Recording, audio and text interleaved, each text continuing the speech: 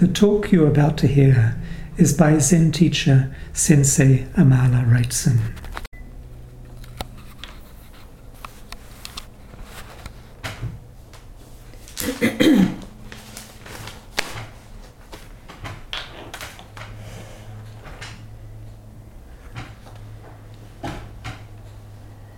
Greetings, everybody. This is the first ever Teisho I've given that I haven't had a zendo with people in it, listening to it. We're at home in our living room, as I expect most of you are who are tuned into our live streaming tonight. Today is the 24th of March 2020, and in New Zealand we're on the brink of all going into strict or fairly strict isolation for at least the next month, possibly longer, to see if we can't slow down the spread of COVID-19 and avoid the kind of exponential rise of cases that's been seen in other countries and the many, many deaths.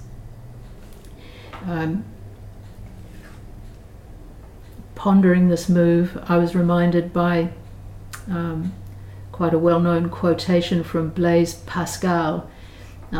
He said, "All the unhappiness of men comes from one thing, not knowing how to sit quietly in a room." As meditators, we're really quite fortunate because our practice does involve learning, at least to some degree, how to sit quietly. I think most of us practitioners, people doing meditation of all kinds, could imagine much worse fates than having to stay home for an extended period. But for many people, it's a daunting prospect, and people are very apprehensive. People, I'm sure, New Zealanders listening to this will have seen strange behaviour, panic buying, not only in supermarkets, I heard this afternoon, but also bottle stores, people stocking up on liquor, various kinds. And it's not surprising, because it's not just that we're having to go into seclusion, but there are many unknowns, lots of economic uncertainty, worrying about whether bills can be paid and so forth, even though the government is doing a lot to try and allay people's fears on that front. We can also just remember the people on the front line, people, medical workers of different kinds, who may be much more likely to get sick with this. I heard on a news item today that over 20 Italian doctors have already died, no doubt because of their serving their patients.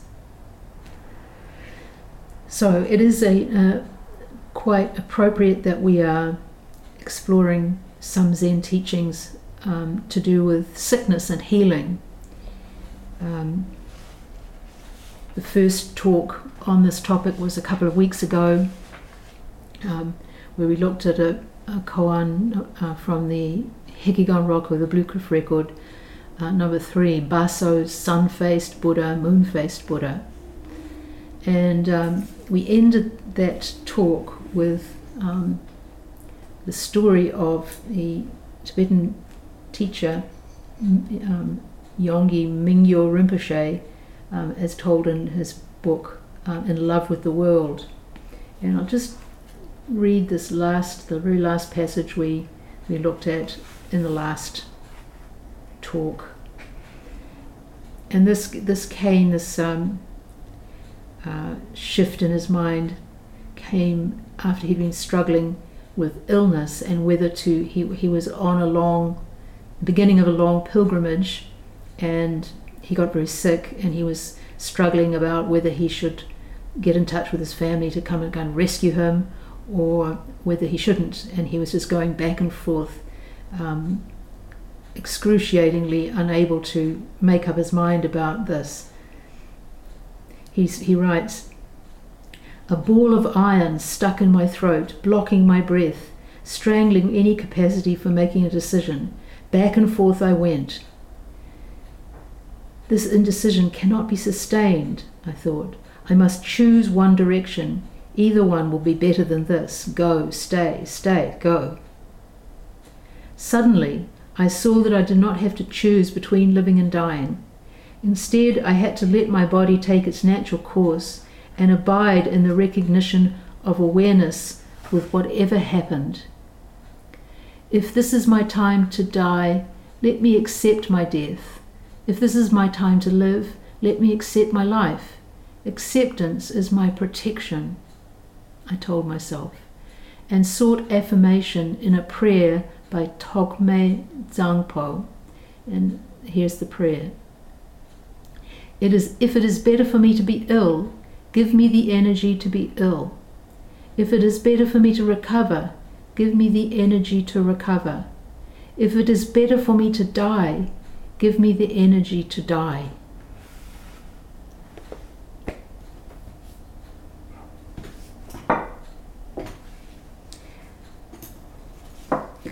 So,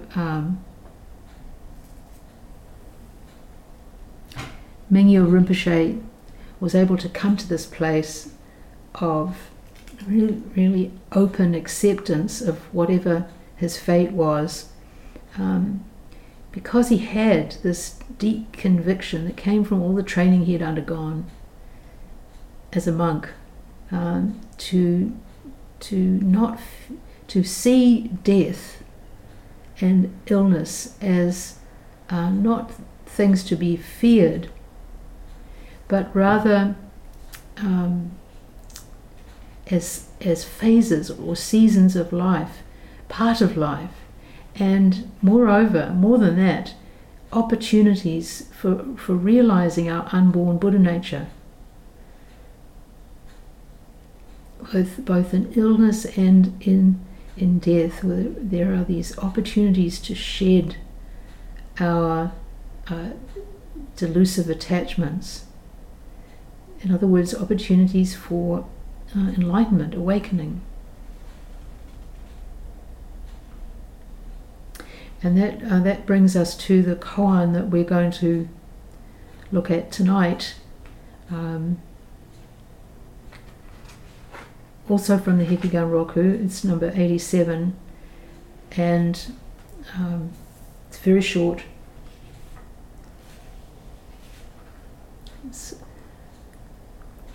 Ummon's medicine and sickness are in correspondence to each other. Ummon said to his disciples, "Medicine and sickness are in correspondence to each other. The whole earth is medicine. What is yourself?" So,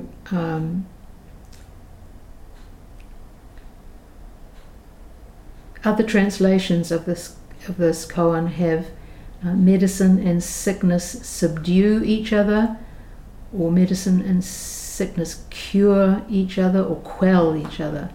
And I think these are all a little bit definitely subdue and quell, and perhaps closer to the original than correspond to each other. We'll look into that a little bit later. Ummon may have got this saying from a story in the Avatamsaka Sutra, an exchange between Manjushri, the Bodhisattva of wisdom, and Sudana, who's a pilgrim, a young pilgrim in one of the chapters, the most important chapters of the Avatamsaka Sutra, and he goes to visit many enlightened masters seeking the truth. And this story goes that one day Manjushri asks Sudana to pick some medicinal herbs for him, And first of all, he says, bring me something that is not medicine. And Sudana searches all over, but he can't find a single thing that was not medicine. And so he goes back to Manjushri and tells him, well, I have nothing to give you because I couldn't find a single thing that wasn't medicine. And then Manjushri says, well, okay, go ahead and gather me something that is medicine. And at that point, Sudana bent down, picked up a blade of grass, plucked it from the ground and gave it to Manjushri. And Manjushri then held it up and showed it to the assembly and said, this medicine can kill people and it can also bring people back to life.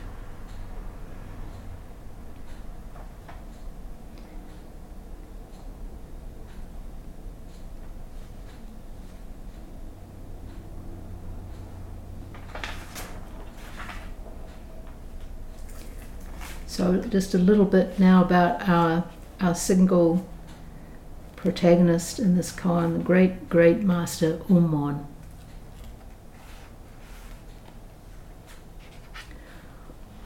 Unmon is of course his Japanized name.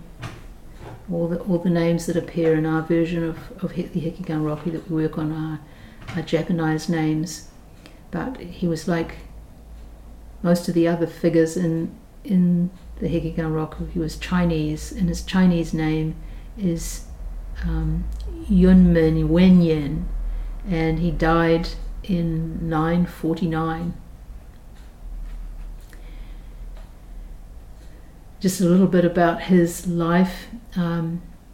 He was born into the Chang family in Jiaxin of Zhejiang, and I'm reading now from The Golden Age of Zen by John Wu, and he guesses that the family was probably very, very poor because they placed their son in the monastery at a very young age, before he was even at an age where he could be ordained, and under a Vinaya master. And he was recognized as having exceptional intelligence and also a very powerful gift of eloquence. And so as soon as he was old enough, the monks shaved his head and he was ordained. And he stayed there with the Vinaya master, studying the precepts under this master. But at a certain point, he realized that he had questions which they couldn't answer, these texts. And he felt, as John Wu puts it, that they did not throw any light on the most vital problem of his own self. We can relate this back to this saying he has of all the world is medicine. What is the self?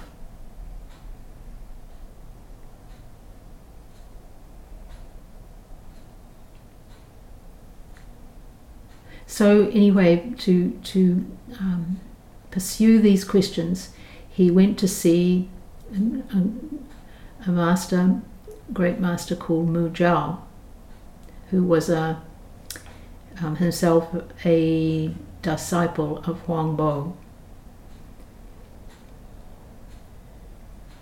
But as soon as Mu Zhao saw him, he slammed the door of his hut and wouldn't let him in. And so Yunmen knocked on the door, and Mu Zhao asked from inside, "Who are you?" And Yunmen replied by telling him his name, and then Mu Zhao said, "What do you want?" Yunmen replied, "I am not yet enlightened on the vital problem of my own self, and I have come to beg you for instructions."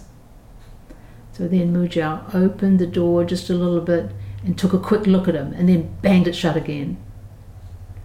So over the next couple of days, Yunmen kept coming back and kept having the same experience of being rejected, sent away. And then,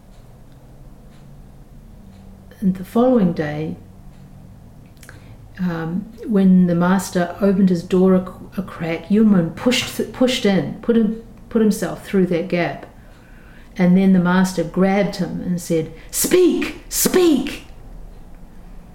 Yunmen then was trying to think of something to say, and Mu Zhao pushed him out again.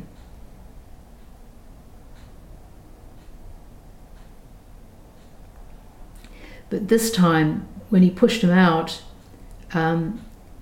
he closed the door on his foot, and Yunmen broke his foot in the door. It was so forcefully closed, and at that moment he had an insight, and this was his entry, you could say, his entry into Chan, to Zen. And so then Mu Zhao suggested that it was time for him to go and train under another master, Shui Feng, Seppo. And then there's a well-known story about his first encounter with Shui Feng. When he got to the village at the bottom of the mountain where the monastery was, he met another monk, and he asked him if he was going to be going up the mountain that day.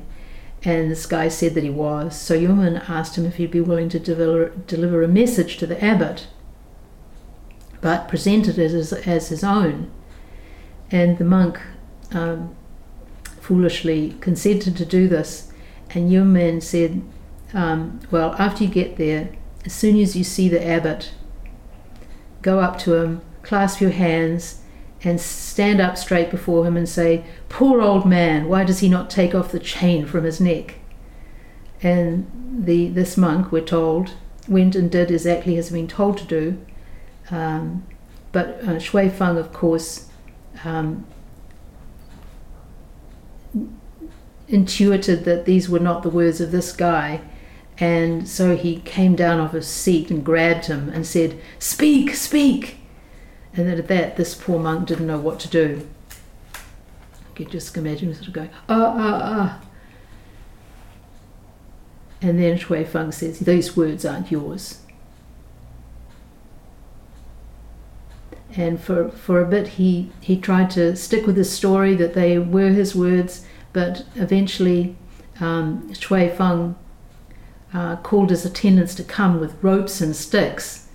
And of course, this frightened this young monk out of his wits, and he confessed that they weren't his words, but they belonged to a monk from Zhejiang that he met in the village.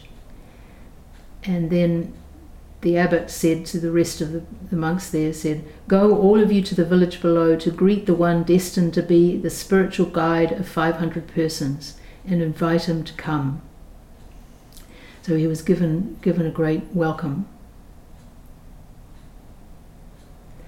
And then they brought Yunmen before the master, Shui Feng, and he asked him, "How could you arrive at your present state?" And Yunmen said nothing, but just lowered his head. And the story goes that from that moment on, these two really saw eye to eye, and he stayed several years with Shui Feng,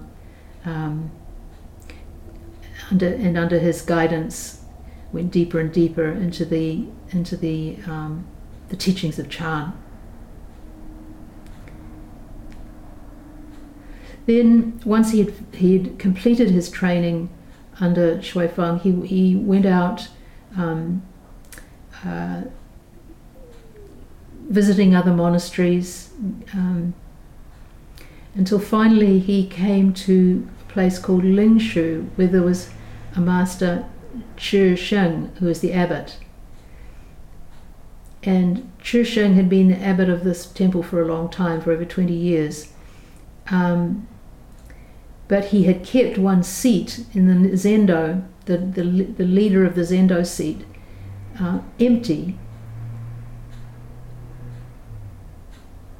But from time to time he would speak mysteriously of someone destined to fill that position.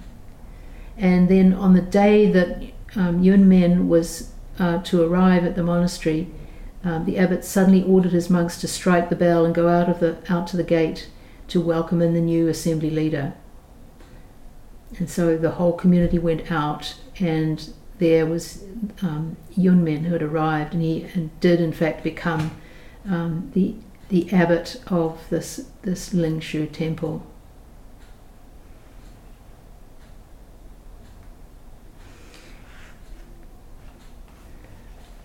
Yunmen was particularly known for his eloquence and at the same time his great caution around words, his awareness that words could never come up to the directly experienced truth. He was also renowned for his one-word answers. Just some examples of these before we go back to our case. What is the right Dharma I? That's EYE. All comprehensive. Question. How do you look at the wonderful coincidence between the chick tapping inside its shell and the hens pecking from the outside? This is a metaphor that's used for student and teacher, the chick being the student and the teacher being the hen. And his answer to that question was echo. What is the one road of Yunmen? Answer, personal experience.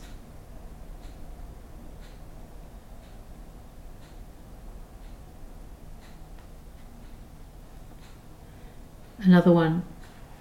What is Tao? And it's the way. Answer, go. And another one. Where our late teacher remained silent when a question was put to him, how shall we enter it in the epitaph? Teacher.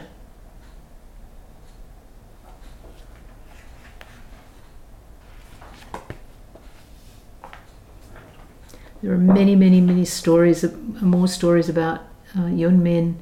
It's just an indication of how powerful his teaching was. There are so many koans in which he features and other stories. He's also known, and he was the founder of one of the 5 main houses of Zen, the Yunmen or Unmon school, but it died out, and it is said that the reason for this is that his teaching was so steep, very uncompromising.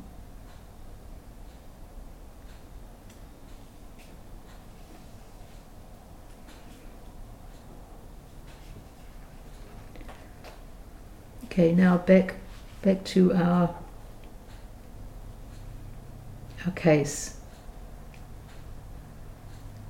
Ulmon said to his disciples, medicine and sickness are in correspondence to each other.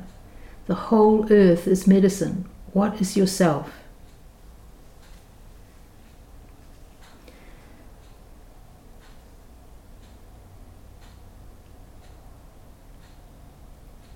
The whole earth is medicine. What is yourself?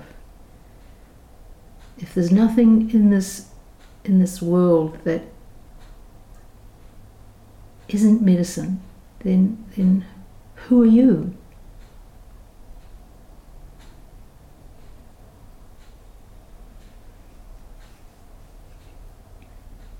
To ask the question, who am I, or what is this, or mu, is a kind of sickness. it's in a sense it's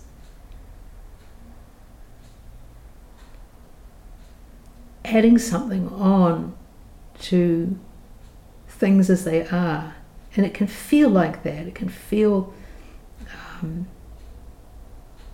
artificial sometimes, or too much. Somehow can seem to sometimes get between us and this whole earth just as it is. But at the same time, these very questions, who am I, what is this, or mu, they encapsulate the unity of sickness and medicine. We're moved to take up these questions because of our unease. We start to practice to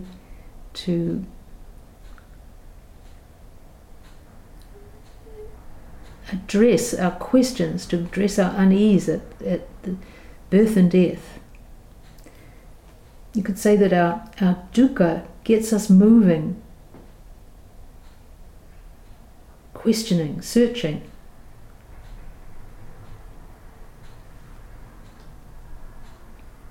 And this searching can open things up for us. So there's a very close relationship between the sickness and the medicine. This is what this koan is talking about.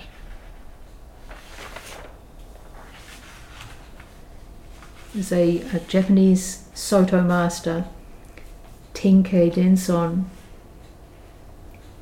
from roughly about the same time as Master Hakuin, states of 1648 to 1735.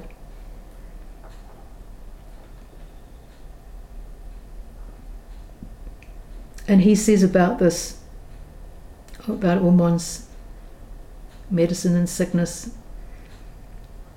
quell each other. The sages and ancient Buddhas all had prescriptions for practice and realization. To those who were trapped in the notion of existence, they gave them the medicine of non-existence. To those who were trapped in the notion of non-existence, they gave them the medicine of existence.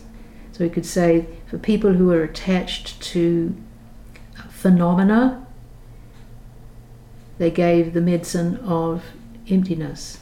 And for people who were trapped to emptiness, they gave them the medicine of phenomena.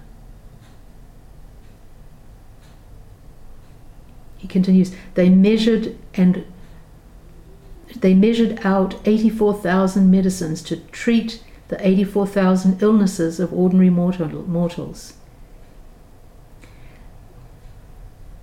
This number 84,000 is found in the sutras, and it is suggested that there are that we unenlightened ones, ordinary mortals, suffer from 84,000 different types of delusion, and so for that reason there are 84,000 different practices to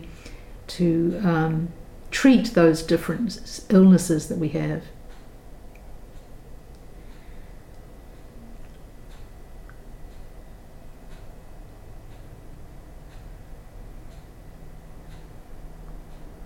So here Tenkei is bringing out the point being made in the koan that medicine and sickness corresponded to each other, in the sense that we apply the particular medicine to a particular illness, to quell it, to subdue it.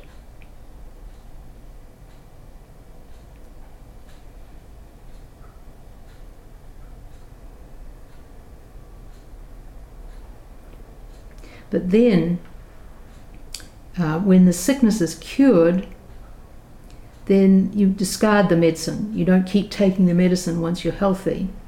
If you do that, then it can actually make you sick. So medicine quells sickness, but also sickness quells medicine in the sense that they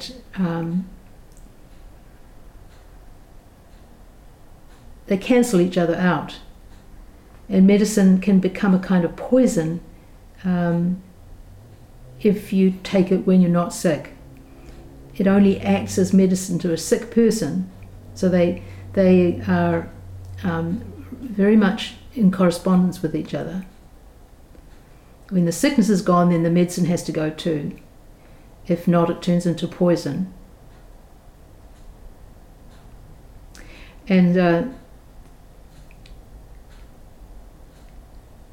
sometimes in Buddhism we talk about Zen sickness.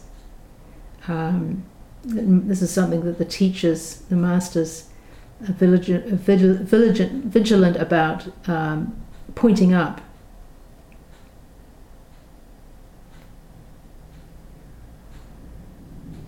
Secho, in another koan, in his verse, he says, the enlightened person must take medicine for the illness of having no illness.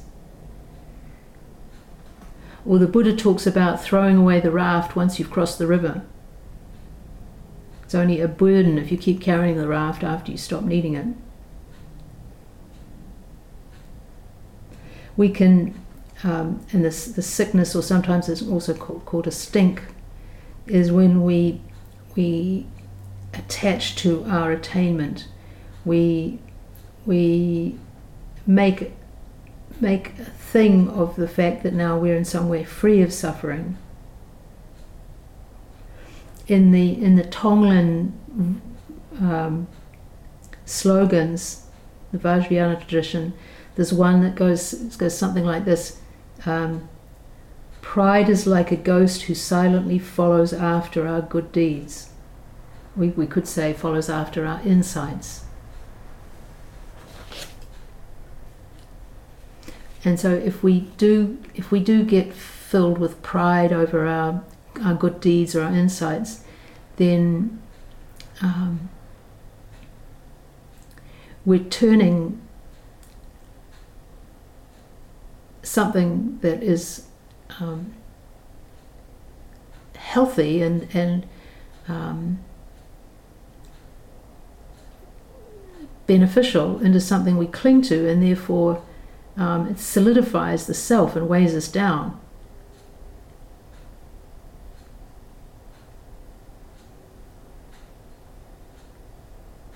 So these statements by Ulman are pointing to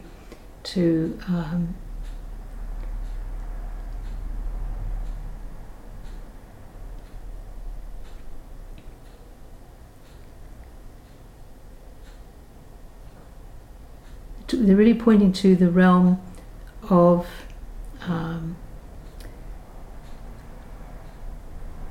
training or cultivation. We all engage in this in our practice. We find maybe we have some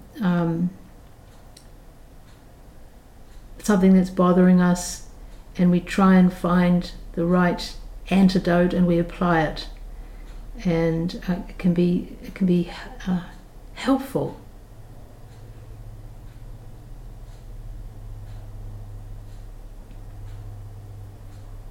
But if we become proud about some attainment we had, or something we free ourselves from, then it turns into another fetter to weigh us down. At one point in Tenkei's commentary here, he says,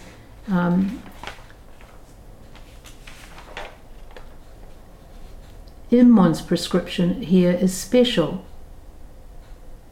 If the whole earth is medicine, what illness does it cure?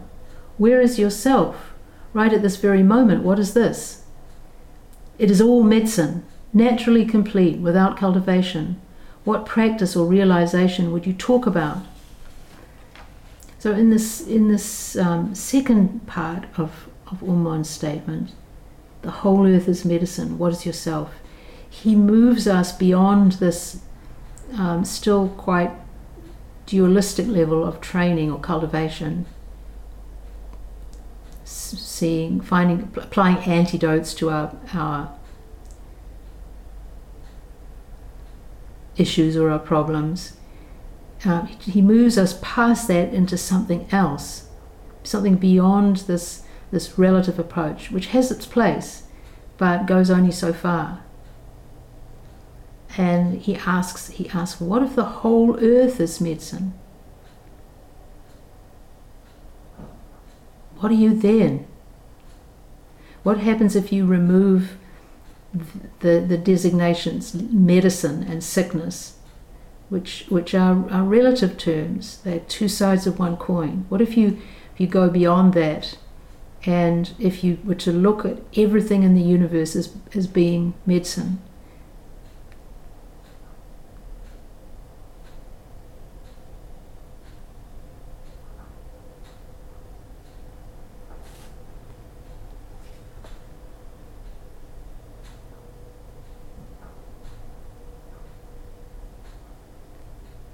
We can explore this statement of U Mon's in many different ways.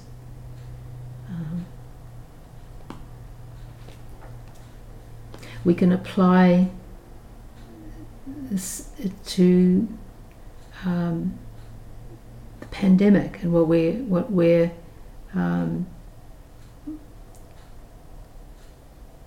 going through as we try and get a handle on this disease that's being spread. The whole earth is medicine. What is yourself? Probably most obviously we could say if we treat our situation as medicine, it will be. And if we treat it as poison, it will be. If we can see our enforced seclusion as an opportunity for Dharma practice of different kinds, then that's what it'll be. Perhaps we will have more time to sit. Even if we're still working, we don't have to travel, so there may be more time in the day than we can devote to our sitting. Or we may be having to live at close quarters with people that we usually get away from in the daytime, and that may raise all kinds of things. So it may be an opportunity to really take up the practice of forbearance, of patience, understanding, empathy. Or it may be a chance to let go of different kinds of habits that we have, especially filling our lives with busyness, or rushing about, fleeing from conflict or anxiety, or irritation.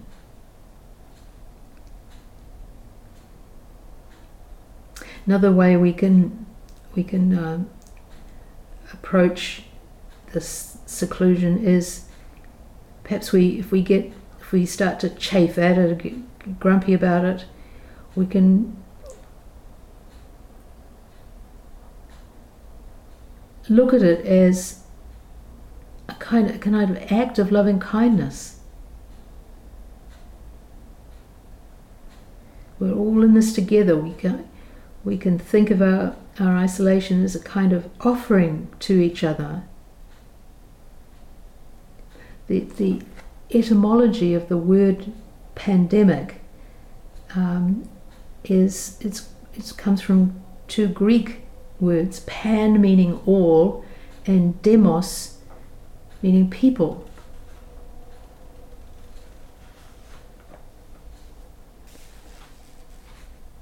So it's the very word that describes this phenomenon is pointing to the fact that we're all in this together.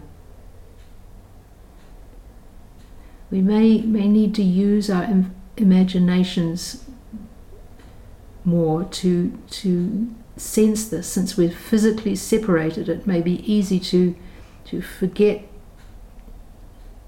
people who we don't see in front of us as much, but still to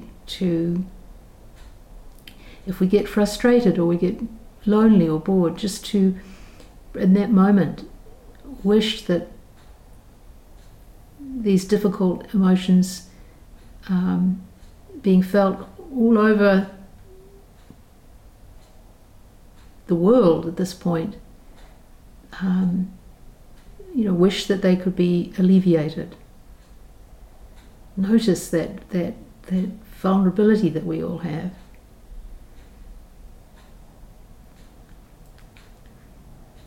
And perhaps also we can shift from our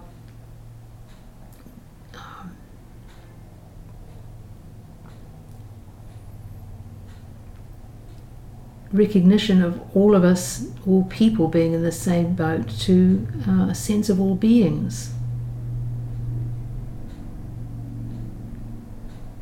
There's some interesting material coming out now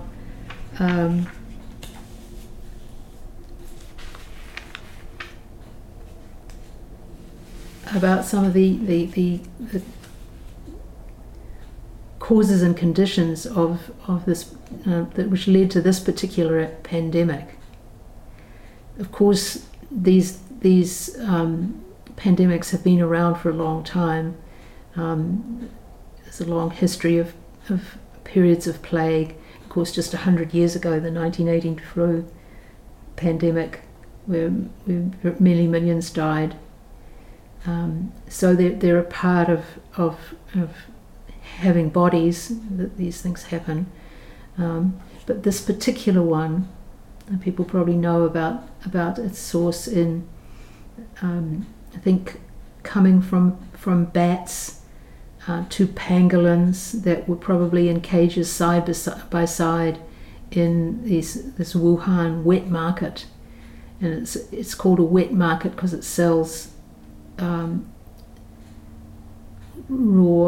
raw fish and meat of different kinds. But the interesting or sad thing about this wet market is that it would be a place where all kinds of wild animals can be bought for eating. Just in that Wuhan market, apparently there are also available live wolf pups, salamanders, crocodiles, scorpions, rats, squirrels, foxes, civets, and turtles. That's on top of the bats and the pangolins. And one writer points out that there are markets like this in many parts of the world, and that they provide important sources of food to hundreds of millions of people.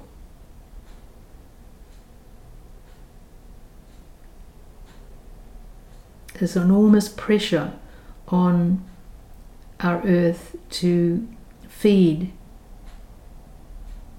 humans right now. Enormous pressure on what's left of our forests. And there's some evidence that diminished and degraded forests bring us into contact with wild animals that we normally wouldn't have any contact with at all. And so these are ripe fields for this kind of transmission of new viruses from animals who've been tolerating them for a very, very long time to human beings.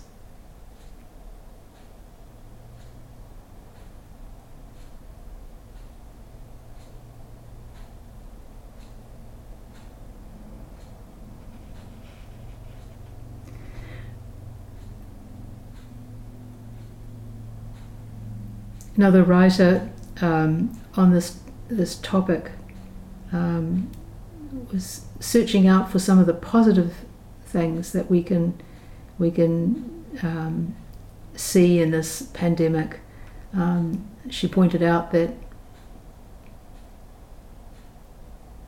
the emissions, worldwide emissions, have gone down markedly since the beginning of the pandemic as people move around less. People are finding other ways to meet that don't involve travel. And perhaps there's some hope that these will continue after we go back to normal movements.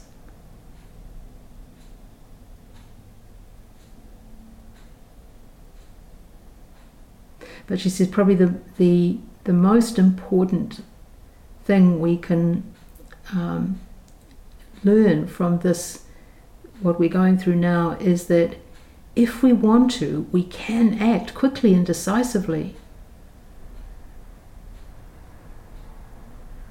And we can find a way to support everyone in making major shifts in the way that we do business and interact with each other.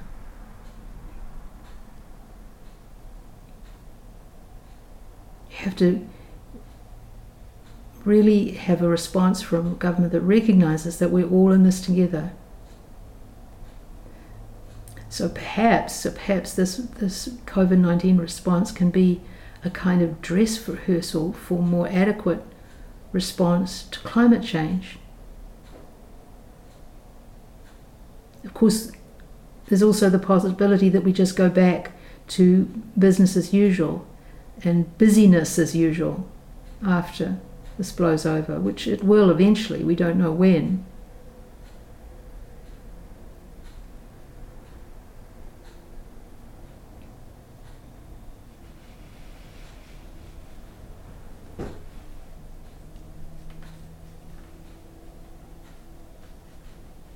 So if we, again, going back to our koan, if we treat this as medicine, it will be medicine. If we treat it as poison, it'll be poison.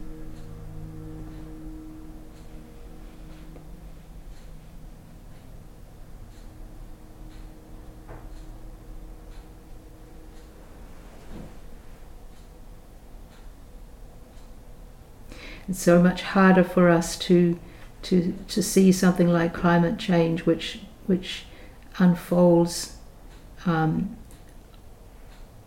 tens and hundreds of years.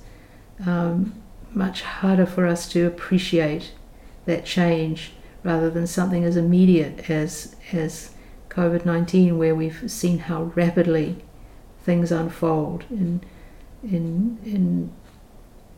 days and even hours.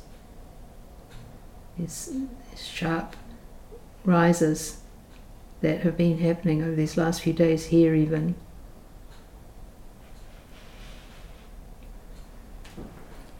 Interestingly, George Monbiot points out that among the governments who have had particularly poor responses to the pandemic,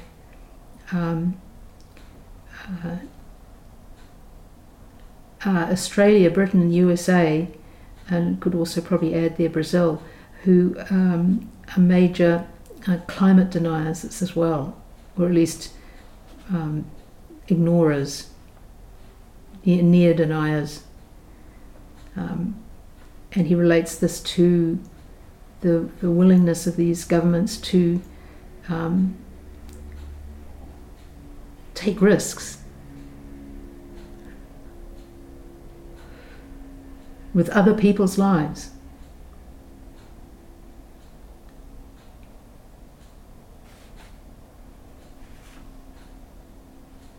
So our time is up. We'll stop here and recite the 4 vows. All beings without number, I vow to liberate endless blind passions. I vow to uproot Dharma gains beyond measure. I vow to penetrate the great way of Buddha. I vow to attain all beings without number. I vow to liberate endless blind passions. I vow to uproot Dharma gates beyond measure. I vow to penetrate the great way of Buddha. I vow to attain all beings without number. I vow to liberate endless blind passions. I vow to uproot Dharma gates beyond measure. I vow to penetrate the great way of Buddha. I vow to attain.